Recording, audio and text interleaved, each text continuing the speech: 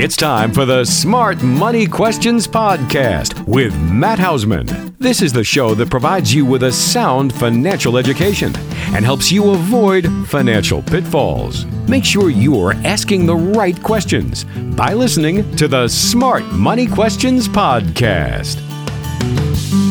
Hello, everyone. How are you doing? Matt Hausman, your host for the Smart Money Questions Podcast and smartmoneyquestions.com. Make sure to check out that website. And today I'm going to go over a couple of questions that we actually got through our email at smartmoneyquestions.com, but also we've actually been going through these exact scenarios and discussions with clients over the course of the last month. It's been interesting how that's been happening over the last, 6-8 months, where questions have been coming in and we've actually been working with clients on those exact topics and subjects. And so just as a reminder, one of the things I like to do, and I use this podcast and smartmoneyquestions.com, the website, as a way to take the experiences that we have here with our clients and the different situations and scenarios that they're dealing with, and then be able to kind of put it out there to help increase your knowledge, if anything, to increase the idea of making sure that we're asking the right questions in whatever situation, however customized it is for you, to get you thinking about really going down the path, asking the right questions to get to the best result for you. And it's not always financial, but many times it does have some type of a financial aspect to it. So before we jump into those questions today, I want to make sure that we deal with the disclaimer. Please don't take any of the information or ideas or suggestions that I offer in today's show as direct advice for you. Please use it as information and education that you then can discuss with your advisor. Now, if you don't have an advisor or you would like for us to be your advisor, I'm more than happy to have that conversation with you. And it's real simple. All you have to do is go to www.speakwithmatt.com. That's www.speakwithmatt.com. And my online scheduler is right there. You can go right in. You can schedule a 15 or 30-minute phone conversation. And quite frankly, at the end of that first call, we're going to have a good idea. Does it make sense to have a second conversation? So again, very low key. Go right into the online scheduler. You don't even have to get on the phone with anyone to schedule this. So again, speakwithmatt.com, www.speakwithmatt.com. and schedule it there. So, all right, let's go ahead and get on to today's show. All right, let's jump into the question. I'm just going to start with the question. It's very simple. Sherry in Florida, are reverse mortgages a bad idea? Now, before I go through this, a couple things. Just recognize I am not a licensed mortgage or reverse mortgage provider. So what I'm going to go through today is just for informational purposes only. But Sherry, I actually did it. I'll make sure to have it included on the show notes page. I interviewed a gentleman who was the director of reverse mortgages February of 19, I think is when we posted. We'll make sure to include that. But I interviewed him to go over many of the myths, including some of the ones that I thought were accurate, to go over those myths about reverse mortgages to be able to look at, are reverse mortgages a bad idea? Now, the reality is, and I just had a client in this week that the only thing we were discussing was the idea of, is a reverse mortgage a good idea for them? And what they came in to have a better understanding is exactly how do they work and what are my feelings on it? So the one thing to realize about a reverse mortgage in your situation is the thing that I would make sure that and this is what I discussed with them, you want to make sure that, first of all, it has to be your primary home. Let's go over the requirements, first of all. Reverse mortgages, you have to be 62 years old, and it has to be your primary home. And quite frankly, you have to have a good amount of equity in the home. That's the first thing. But basically, it's a federal program. Once you're over 62, you're going to qualify. Then it's going to be, it's going to be based on the home value and your primary home.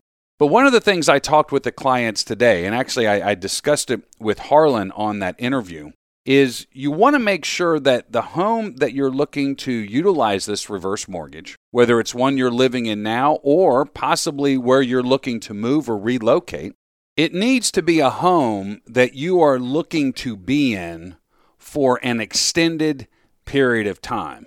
7 to 10 years is a minimum on where I would suggest possibly looking to see if a reverse mortgage is a good idea. My preference in discussing this with clients is this is your forever home. This is where I am planning on being until I meet the maker. Now, we all know things can change, but the intention is your forever home. But at a minimum, this isn't something where you're going to go buy a condo and go move to Florida. I'm going to stay here for a couple years and then I'm going to go somewhere else. No. You want to be looking at this is where I'm going to be 7 to 10 years plus, but preferably your forever home. Why? Why do I say that? Well, quite frankly, the closing costs on a reverse mortgage are going to be considerably more than a traditional mortgage. And there's numerous reasons why that's the case. But the reality is the cost is still much more expensive, in some cases 3 times more than what your average traditional mortgage closing costs are going to be. So you really have to consider the cost to entry. And so that's why I recommend 7 to 10 years plus because of those closing costs. That's why we don't want to just be jumping around with these. Really making sure that we're analyzing how long, and we're really taking into consideration how long are we going to be here? If it's going to be more than that time period or it's their forever home, maybe this is something we really, really need to look at. Now, the other thing to understand about reverse mortgages is you want to understand how they work. And there's different types of reverse mortgages. There's the traditional reverse mortgage, and then there's the reverse mortgage line of credit. They operate completely differently. You're going to get access to that equity in your home in different ways. And so understanding how that works is extremely important. Now, my preference on the different types is you want to be looking at a reverse mortgage line of credit. And it's exactly what it says it is. It's a line of credit, but it's structured differently than a traditional home equity line of credit. And as you go through and you really review that, you'll find that there are many benefits to having that reverse mortgage line of credit. The way that they're structured, there's many positives that are contractually in the reverse mortgage line of credit that can really benefit you. Now, on the flip side, you want to understand how those potential benefits can work because they can also turn around and bite you if you're not understanding exactly how you're going to use this reverse mortgage line of credit. So again, going through and analyzing those different types, what's going to be the best situation for you and what you are trying to accomplish. Now, one of the things with many of the clients that have talked to us about it, including the people that were in earlier this week, is this can be a great way to reduce cash flow obligations and still utilize the equity that we have in what is traditionally a hard asset or our primary real estate. And so it can really increase our cash flow or decrease liability expenditures. And we want to be able to understand how is that going to fit into our plan while accessing or having the option to access when we want that equity that's in our home. So that's one of the real benefits. Now, the other thing is we don't just want to, after we understand how that works and the benefits, it's kind of like a traditional home equity line of credit. We just don't want to go pulling money out of our home for no reasons without a purpose. One of the things I remember Harlan talking about in the interview was the idea we don't want to be a drunken sailor heading to Vegas, right? We want to make sure that we understand it, we understand how we're going to use it, and we're disciplined in that approach. Now, all of that being said, the one thing that there is a myth that's out there that many times clients will ask us about, and that is the idea of maybe at some future time getting kicked out of our home if we have that. So whether you're single or married, at some future time, as long as it is still your primary home, regardless of the mortgage balance or the value of your home, they can't kick you out.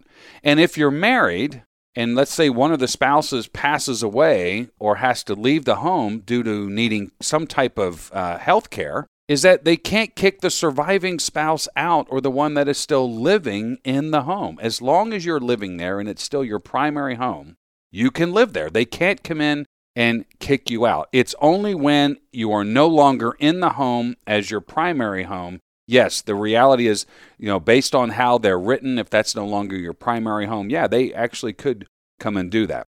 But at least while you're living there, they can't. So once we understand and we get rid of that myth, now if we're still thinking, hey, this might be a viable option, then we really want to jump into the idea of how is it going to fit into our plan. And my recommendation here, and this is what I told the clients that were in earlier this week, this is the offer that we give to every client, and we have assisted other clients over the course of the last couple years that have gone down this road, is I recommend, yes, you want to go find a reverse mortgage specialist, but you're not only talking with that person. You want to have another advocate that understands how reverse mortgages work and how you want it to be incorporated into your overall planning. So whether that is you're bringing in or your financial advisor or a CPA or an attorney, you want to make sure they understand how it's going to work and how you're wanting to incorporate it. So now you have an advocate there that's working on your side of the table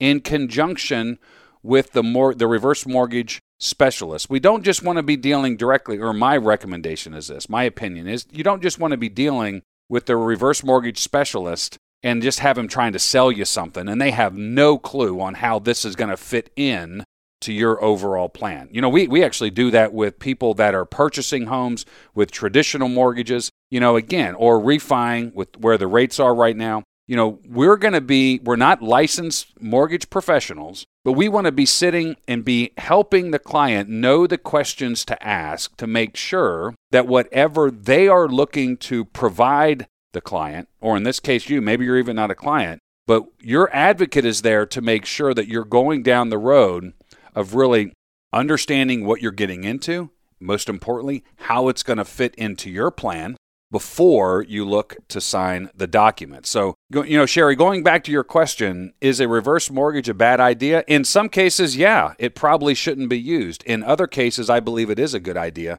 And that's why I would recommend going through these steps to find out if it makes sense for you. Or, one of the things that's happened is we have clients where they're calling about their parents. Sherry, maybe you're calling about your parents or a friend, and I would still tell them the same thing. Make sure that you're going through these different steps before you just sign on the dotted line. So, Sherry, hopefully that's helpful. If you have any questions or you want to ask personal questions, feel free to reach out to us, 610-719-3003, or you can go right to speakwithmatt.com. That's www.speakwithmatt.com. Schedule a 15 or 30-minute conference call. I'll be more than happy to go through those questions with you. All right, so let's jump into the next one. This is Riley in Texas. My dad just died a couple weeks ago. Sorry for your loss there, Riley. The question is, what should I be doing to make sure that mom is okay financially?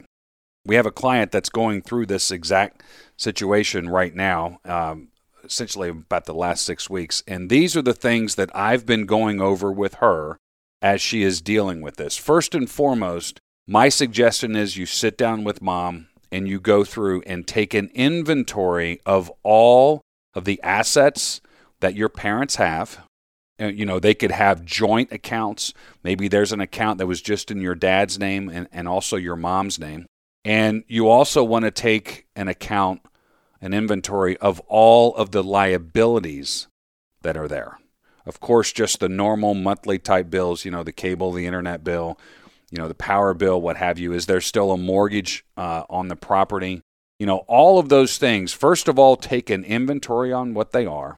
Then, as you're going back over and you're going through the inventory, it's real important to understand the different tax buckets that those assets are in. What do I mean by that? Are they traditional retirement type accounts, 401ks, IRAs, 403bs? Are they taxable accounts, checking account, savings account, maybe a traditional brokerage account? The next would be, are they tax-free type of instruments?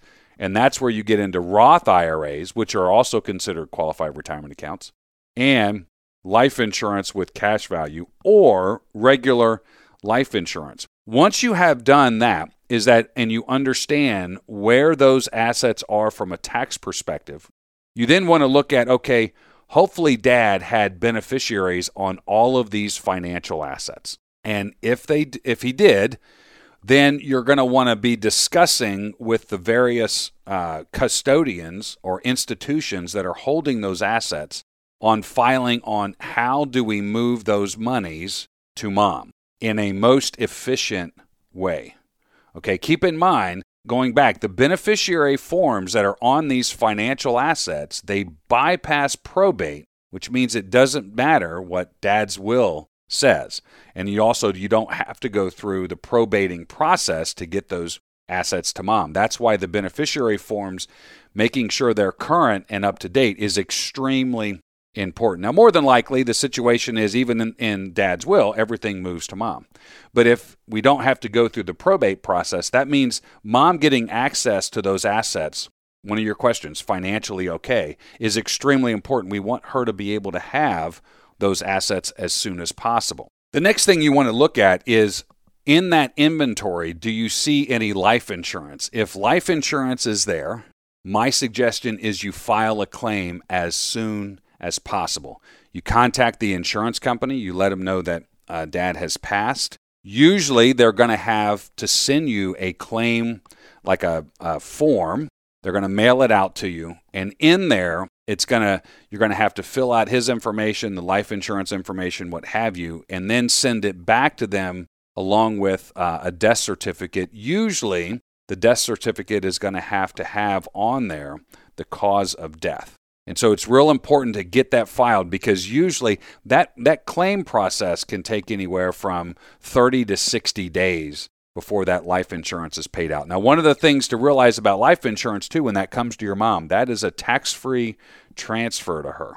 Okay, so it's that money, and once it gets there, maybe a lot of times clients will just dump it into maybe the checking account or the savings account, but it's going to be tax-free as it comes over to mom. Now, some of those other assets I spoke about in the tax buckets, different tax buckets, especially the IRAs, you want to understand now, does it make sense to transfer that IRA into mom's IRA if she has one, or does it make sense for her to take this as a beneficiary IRA? With the recent changes in the Secure Act and what changes there, and she has certain spousal exceptions on how to move those qualified retirement accounts. That's where you're going to want to talk to an advisor on what's going to be most advantageous for her on how to move those assets. The other thing I would tell you now is looking at the living arrangements. Where is she living? Can mom stay in the home? Is she physically able to stay in the home? Is she emotionally wanting to stay in the home?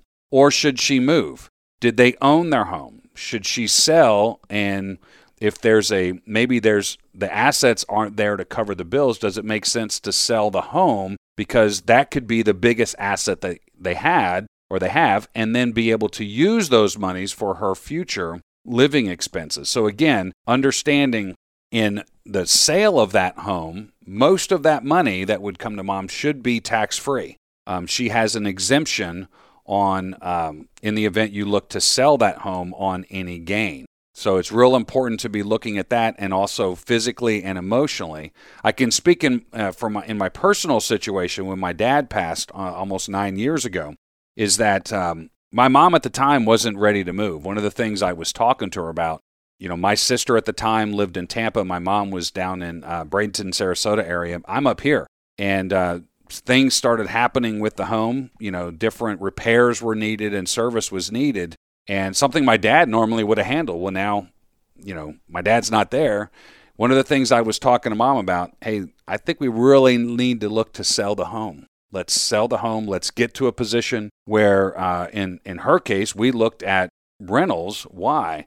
Because if it's a rental situation, then I know, and my sister knows, all my mom has to do, if there's any servicing type of issues, the AC goes, the roof is leaking, what have you, she picks the phone up, makes a call, and somebody else is coming to take care of that for her.